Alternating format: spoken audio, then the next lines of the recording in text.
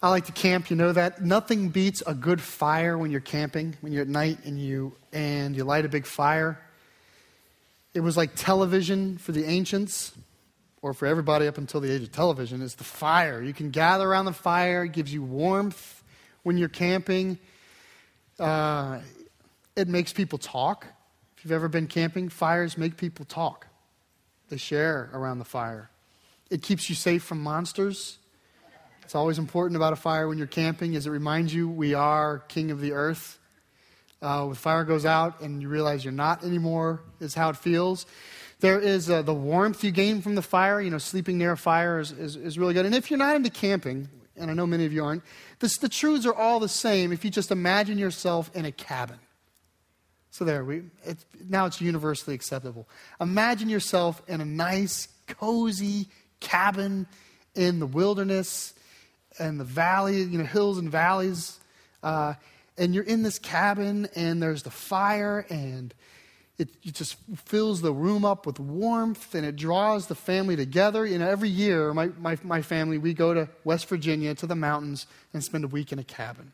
And every year this does it. I mean, the centerpiece of the experience is the fireplace.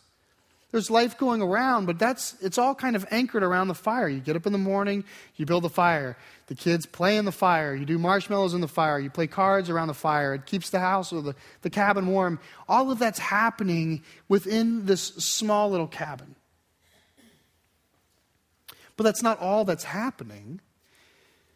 Because if you've ever been outside of the cabin, like you went for a walk and it got late and started to rain, you're coming back at night and you come over the hill and you look down the valley and you see the cabin with the smoke coming out and the fire, the windows flickering with the firelight.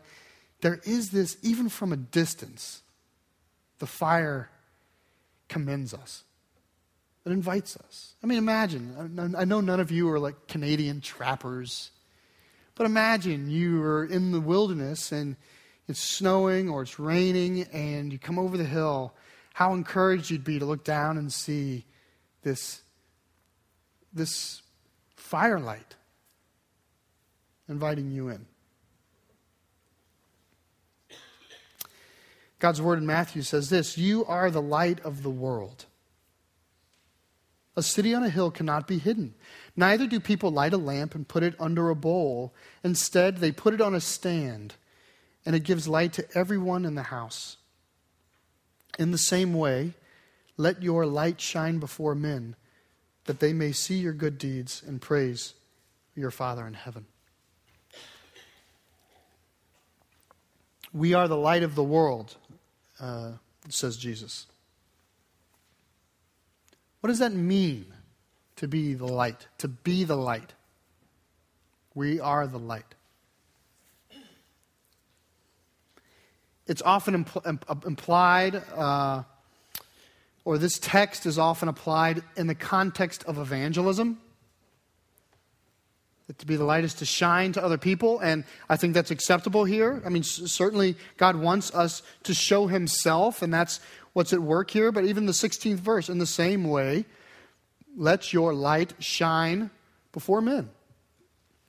So I think that it's right to do that. But I'm not asking you what the light does. I'm not asking you what we're supposed to do with the light. I'm asking, what does it mean to be the light? It's the first question. The second question, what do we do with the light? We'll get to that question. That's an important question. But the first question is, what does it mean to be the light?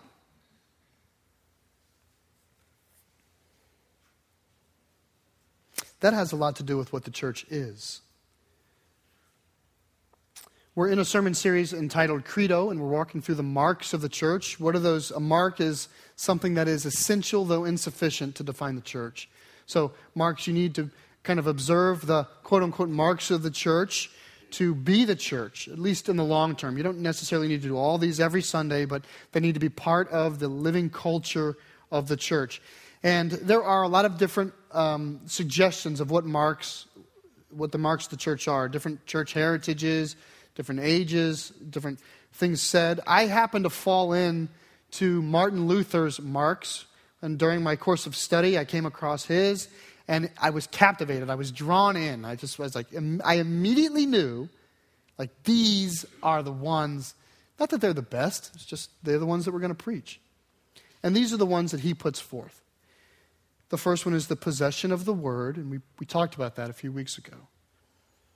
Lord's Supper, baptism, which we will talk about later this summer, church discipline, prayer, public praise and thanksgiving, ministers, and possession of the cross. These are the marks that Martin Luther published towards the end of his ministry. He said, a church has to kind of embody these ideas. And I think they're good. I don't think any Christian church would look on these with a critical spirit. Now, as we define them, that's where our differences show up. But just in general, I think the general church of Jesus Christ would say these are good. These are good. But there were two that have caught my attention, and one of which is the topic for our study today, and that is this phrase, prayer, public praise, and thanksgiving. That the moment I saw that, it just said, preach me. And unfortunately, that was a long time ago. So I like what baited me into these things. I've had to come back and kind of get ironed out. But it was just something that said, bring this to this church. And it was not a full thought at the time. I didn't have a very full, developed, mature thought about it. It was just kind of an impetus to bring it in. And I wondered, part of it was the idea of prayer. I mean, there's no other set of marks that I could find that had anything at all like prayer, public praise, and thanksgiving. It was singularly unique.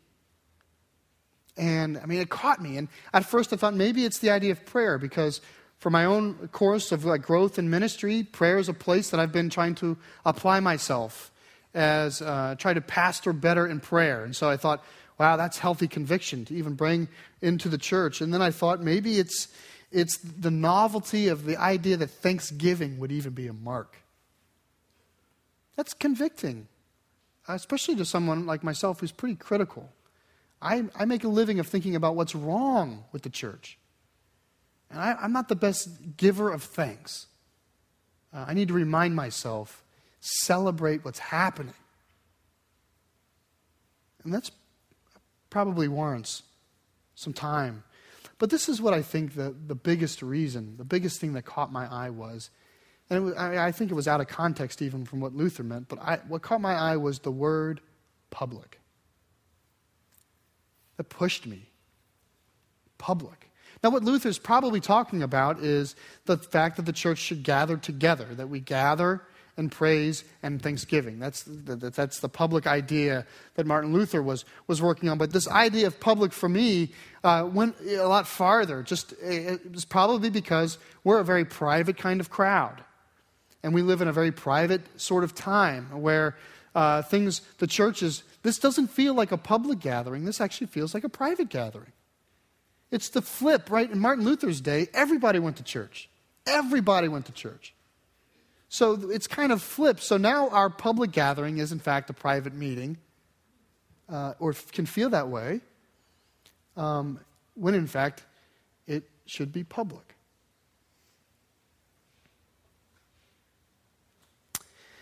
So this Sunday has arrived, and we're going to be thinking about what it means to be the light of the church. And the question I want to start with is, how do we understand the light to be the light?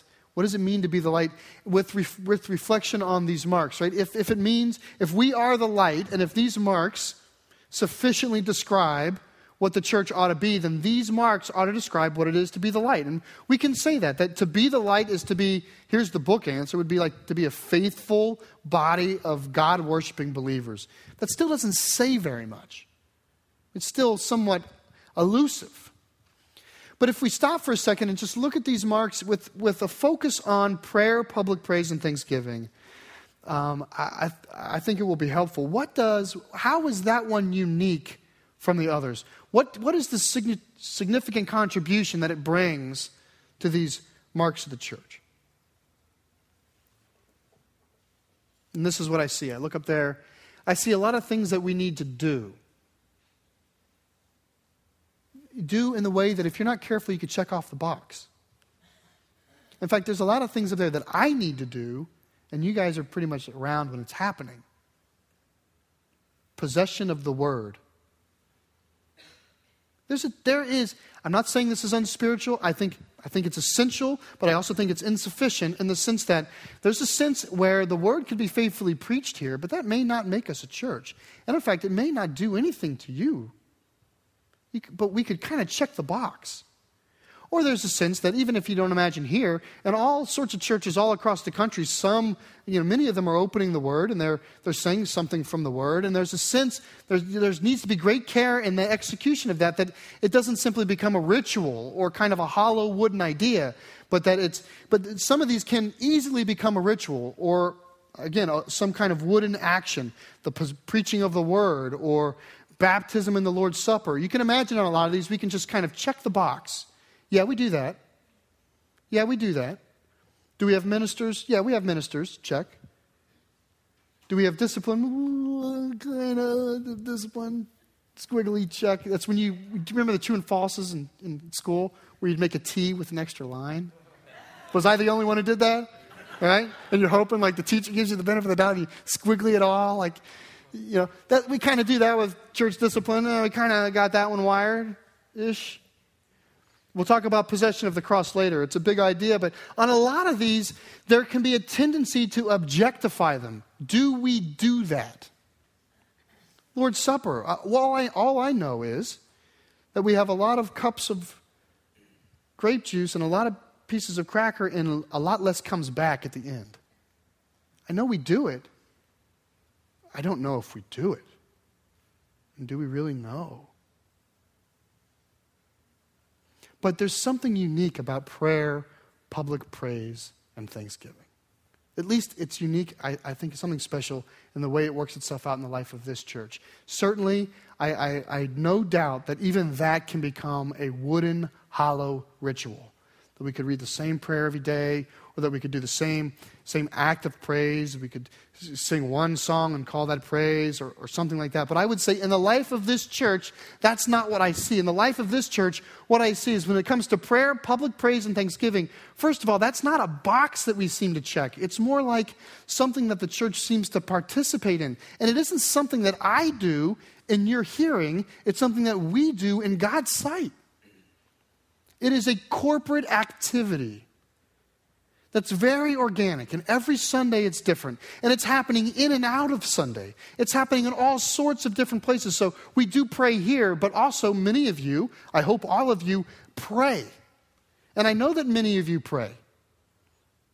Because if someone is sick in the church and you know it, I get an email saying, give me an update so that I may pray. Or if you have a big concern in your life, you'll call and we'll put it on the prayer update so that others can pray. And people know by the time I get home, my wife is asking me the real story. Because she's read the update and she's already got a heart of concern.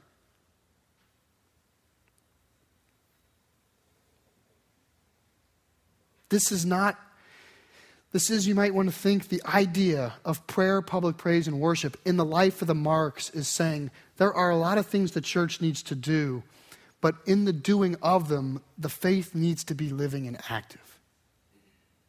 That's what I think this mark brings to the ideas, is not simply that we do them, not in a mechanical way, but that in the doing of them, that we're actually really doing them towards the Lord, that there's real praise and there's real thanksgiving. And I think that you and I know the difference.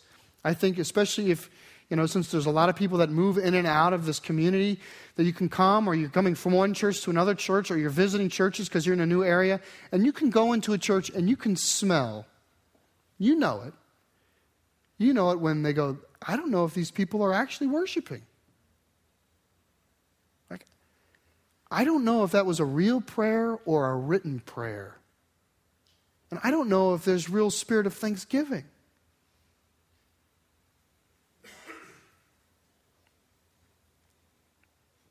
You might say that prayer, public praise, and thanksgiving, that this reflects an idea that is the pulse of the church. A lot of things we need to do, a lot of ways we need to be, a lot of some ritual that's embedded. Even in the least ritualistic church, there's things we have to do.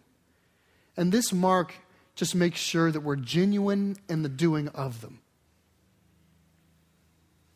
You could call it the pulse of the body, right? I mean, if the marks define the shape of the body of Christ, how it ought to look, this mark is the one that says, and, oh, by the way, there needs to be blood pulsing through the veins. It's the pulse. It's if the church is the light of the world, we might say that these marks kind of describe the light bulb and the filament and the socket and how that works. And this mark is the one that says, oh, by the way, there needs to be electricity, the current pushing through the filament to make the church hot. There actually needs to be a real, bona fide relationship with God, or none of these marks matter. All of them are essential, but none of them are sufficient. In fact, this idea surfaces in Matthew 5. Just before you are the light of the world, Jesus says you are the salt of the earth. And he says, essentially, if salt loses its saltiness, well, that's no good. He says he throws it out. Now, Jesus is saying an idea here. He's saying if the object that is supposed to be salty has the appearance of salt and yet not the flavor of salt, it's worthless. He's suggesting that God's people could in fact be going through the motions of having the appearance of God's people, but not actually having the relationship of the Lord, not having a heart of worship, not having a heart of prayer. If you can't pray, I don't know how you worship God. I honestly don't know how you worship. Prayer is one of the most primitive ideas of worship.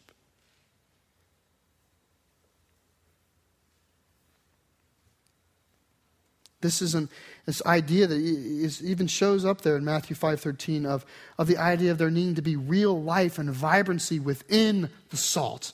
The salt needs flavor, like the bulb needs light, or like the body needs blood. These ideas come forth, and it suggests that this is what it means to be the light of the world. To be the light of the world is to be designed and shaped like God has set forth in these marks, but not simply have the shape of it, but to also have the life in it.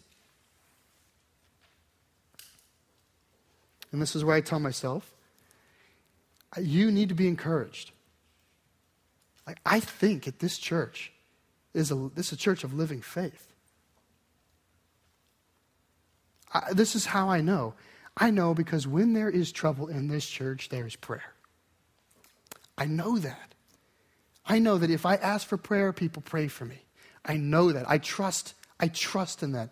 I know that when there's those of you who struggle and you're dealing with even the own pride of, do I even let anybody know? But when you let someone know, there is a circle of prayer that shows up. And I don't mean that it's a bunch of people come here. I just mean that they don't need to be here on Sunday to feel connected and obligated to pray for one another.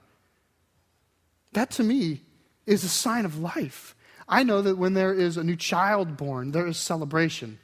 Like Samuel James Coleman, who was born this weekend. There's celebration, real honest celebration for life in the church.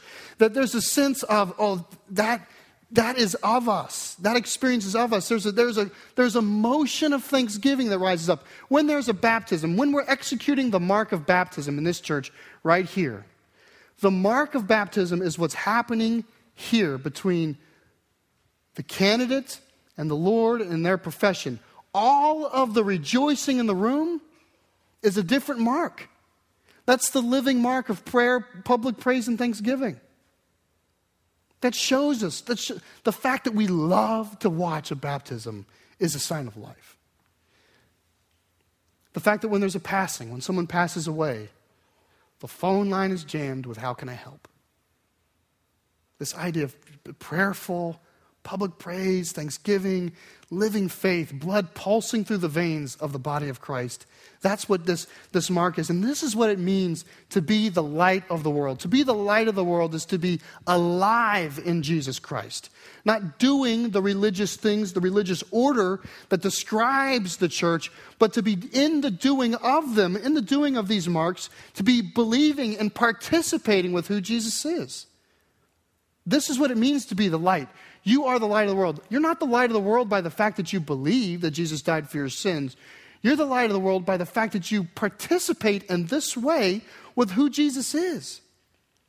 That's what makes you bright. It's who we are.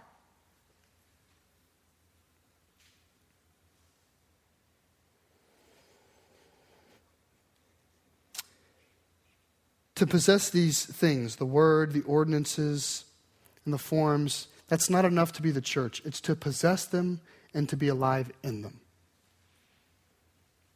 That's what it means to be the light. Now to the second question. What does the light do? And it's here, I'm just going to grab that word from Martin Luther, public, and I just wanted to ride right along with us for a while. Keep the word public, okay? And so I'm taking it and I'm hijacking it and just letting it fall on us. But what does it mean what is the light supposed to do? I mean, so Matthew 5:16 says, let your light shine. There's a sense, like I said, that Matthew 5:14 through 16 is not. It'd be wrong to say it's a statement about evangelism. You are the light of the world. That's not evangelism. You are the light of the world is about your identity in Christ. It'd also be wrong to say that it's not about evangelism. In other words, how can you not evangelize if you are the light of the world? Take a person. You ever know a person? People actually say this. She lights up the room. Right? You're familiar with that? This person lights up the room. Do you think that person is doing that because they have a heart of evangelism in whatever way that they light up the room? Self-evangelism? Do you think that that's why they light up the room? Do you think that this young lady sits in the car in the parking lot before she goes into the meeting trying to pump herself up so that she can light up the room? You think she has a big cry out in her car to kind of balance the cathartic experience of the day so she can get in the room and light up the room? No. She lights up the room because she's light. That is evangelism. We want to take evangelism. You notice it's not a mark, by the way. Evangelism is not a mark, and almost none of the marks I could find was evangelism. And I think they're right. At first, I objected. Where is evangelism? And this is what I've come to believe. A church that is truly living in Jesus Christ evangelizes. To be the light of Christ is to evangelize. How can you be a light and no one else see you? It's not possible. It is implied in the idea of having a living faith with Jesus Christ. That's why, as a church, we ought not to focus ourselves around how to do evangelism. How to is a minor thing. Who to worship is a major thing. We focus around Jesus Christ, the author and perfecter of our faith, that glows to the world. That's when we light up the room. You want to figure out how can I be an evangelist? I'd say fall deeply in love, head over heels with the grace and mercy of Jesus Christ, and you'll do just fine. You don't need a course. You'll light up a room, and someone will say, I need that. I need that. It's like this. In this church, and this is what I feel, in this church, it's like we're in a cabin with a good toasty fire. I mean, there's good things. I say, this is a legitimate church of Jesus Christ. The lampstand has not been extinguished. That there's real, true, living faith here. There's prayer. There's public praise. There's thanksgiving. We suffer together. We worship together. We know one another. All of that's present as we do these other things. Baptism, Lord's Supper, preaching of the word, discipline, possession of the cross. All these other things we're doing, it's happening, and it's really happening. And it's like it's in a cabin, and that, we're having a big hoedown in the cabin around the fire. We're dancing a jig, and it's going great. And all of that's happening. And I sometimes think that we don't realize that outside of the cabin, it is dark and cold and hopeless. We are the light. I think sometimes we just need to pull the curtains back a little, because the world would be drawn to see what we enjoy. Do you realize how special and precious this really is? Your faith in Jesus Christ. Your faith in Jesus Christ being shared with other believers. Do you realize how absolutely precious that is? Jesus himself said the kingdom is like a pearl of great price. That's this. That's this. That is today. Is like a pearl of great price. That just to have it, a wise man would sell everything to experience this. That's what we have. I think there's light here. I think it could shine. I just think we need to pull the curtains back a little.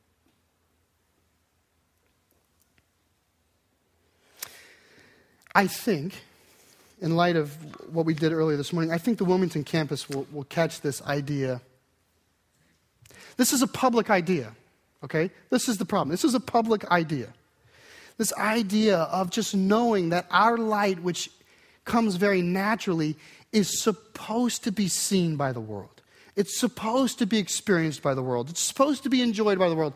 It's a public idea. And I think if you just take the word public and allow it to fall on each of the places in your own life, I'm just asking that if our church could shift up one step, up one public step. I'm not saying that we go in like the middle of the street and sing praise songs. That's not what I'm saying. I'm not talking about publicity, and I'm not talking about like fanfare. I'm saying if you pray to the Lord privately, shake a little public on that. How about grab one person? How about share your needs with one other person? For where two or more are gathered in my name, there am I also. That is also from the word of Jesus Christ. Like, we are a privatized community. So if your faith is completely isolated, I'm here to admonish and encourage you this morning to say, just get a little more public with it. A little more public with it.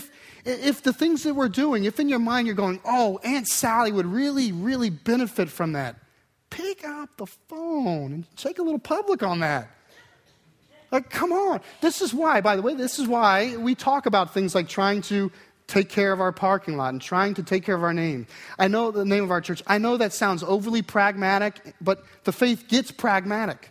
Those are ground zero touch points on this idea that all of the grace and mercy of Jesus Christ that's happening inside these walls ought to be shared with the entire earth. It's public. And I think the Wilmington campus will get this naturally. Why do I say that? A, they're a new thing. We know what new things are about. People, when they move to a new house, that's when you finally look through everything that's in your utility drawer when you open that box. It's a new thing. You got new excitement, new energy. So that's a secular idea, but it's true. Why else? I think this entire planting effort is very closely tied to a Great Commission heart, that this came from the belief and the conviction that God wants to grow, spread, and mature His church, and that our church was doing a lot of things that honored the Lord, and that there were a few things we could do better, one of which was intentionally and strategically taking the Word of God somewhere far enough away from this fellowship that it would benefit a new people. That was the heart behind Loma, which was the heart behind this effort. And so I think because of that path towards the church plant, that it's going to come more naturally. It started with this idea. I think it'll also go easier for them because there's only about 27, 28 of them. And they'll want more friends. Right? They're going to want more friends. There's going to be an urgent need of being like, we need to get more people. Right? That's helpful. Nothing can kill a church like a full sanctuary. Yeah, because then, has God done growing? Has the light shone enough? The question isn't how many are in here. The question is how many are out there. So really, I want to just address this question to 505 Schoolhouse. I want us to ask the place that I grew up in and that I know and that I love is, how do we push the curtains back on this cabin to welcome in the world? Like, can we renew in our minds the fact that the light and living faith that we love and that is precious is desperately needed by a world that is in the cold and in the dark looking in? Look with me briefly at Isaiah 62. It's a long time to get to the focus text. This is not the focus text from teaching. I want you to just hold on to this as a focus text from meditation. I purposely went to a prophet. I wanted to give you a chapter that maybe you could use almost like a psalm, almost as a way of meditating on the way that the Lord behaves in this. But all of these principles are present right here in Isaiah 62. I'm still here pages, so I'll wait a second. What I want to do is we're going to look at the first 3 verses, and then I'm going to briefly paraphrase the next 5 or so, and then we're going to look at the last couple together. But I just want you to see the principle that I've talked about this morning shown here in the text. Look at verse 1.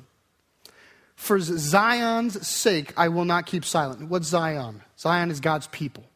Okay? So for Zion's sake, I will not keep silent. For Jerusalem's sake, I will not remain quiet till her righteousness shines out like the dawn, her salvation like a blazing torch.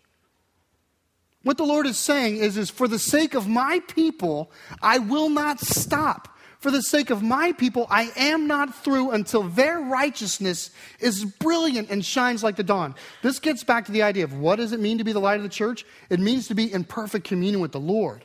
It's for our sake that the Lord is coming in to make us bright like a light. It's not starting with the missionary idea.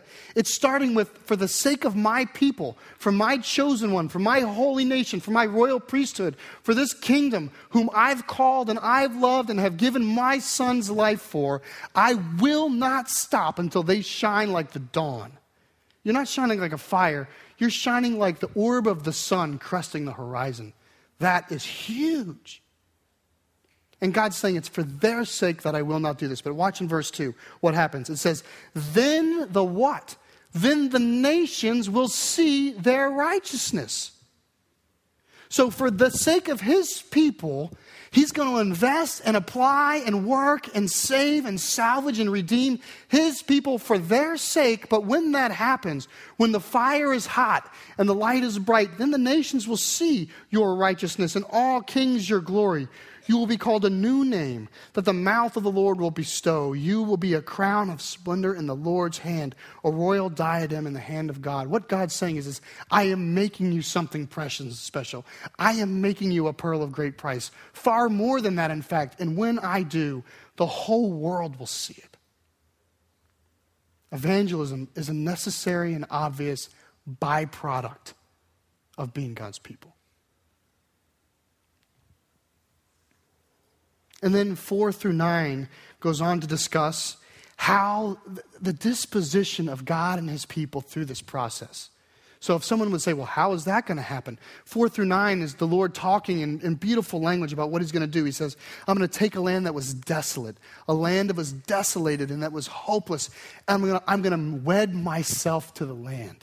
I will marry the land. You'll call the land married. In fact, it says that the young men of the people of God, the young men of Zion, that they will, in fact, marry the idea of being God's people. They will wed themselves to the idea. Just imagine that in your mind, the implication of the zeal and loyalty and faithfulness of God's people, that they would say, I'm wedded to what it means to be God's people. And then God says, and then I'm going to come down with my promises. With my strong right hand, I will make my promises known so that they will know who I am. Has not God done that for us? For all of us who call out the name of Jesus Christ, who say, I will not perish in the fires of hell because my Lord and Savior has saved me. Has the Lord shown his strong right hand? Should not the light of Christ gleam out of that? Now, this is where it ends. So when all that's done, look at verse 10. This is what happens. It's as though Isaiah stops describing and he just begins proclaiming. He says, pass through the gates. What he's saying is, he says, prepare a way for them. A way for who? A way for who? Pass through the gates, prepare a way for them. He says, build up a highway, remove the stones, raise a banner for the nations. Do you see what Isaiah is doing here? Isaiah is saying, when we shine like the dawn, and when we are like a white hot torch before the Lord, the nations will see and they will come. And he turns to God's people and he says, pass through the gates. That means open the doors. Open the doors of the city. How bad would it be? How wrong would it be for someone to be drawn to the light of God and get to the city and see a wall? He's saying that when people come, they're going to see a city with open gates, which, by the way, is Revelation 22. This New Jerusalem has gates that are always open. And then he says this, prepare a way for them. We need to prepare a way for them. And he says, far more than that, don't simply open the gates. He says, pave a highway to the Lord. What are the implications of this, O Christians? If we desire that the world will come, he says, walk out of the city and with your own two hands, lay the stones that would lead somebody to the truth of Jesus Christ. How much more? Build up a highway, remove the stones that are in the way. Get rid of every obstacle that would be between them and the saving, loving promise of Jesus Christ. Raise a banner for the nations. This is public. We need to shake a little public on this. Do you see what God's doing? This is a byproduct, but if we have the light, and if we know the Lord, and if the blood of prayer and praise and thanksgiving is pulsing through the veins of this body, should it not, as a natural byproduct of the shared love of the Father, result itself in us opening the gates and paving the highways and raising the banners? The Lord has made a proclamation. To the ends of the earth, say to the daughter of Zion, see, your Savior comes. See, his reward is with him, and his recompense accompanies him. They will be called the holy people, the redeemed of the Lord, and you will be called sought after, the city no longer deserted. God is building his city. He's building it here, and he'll be building it there. The faith is public.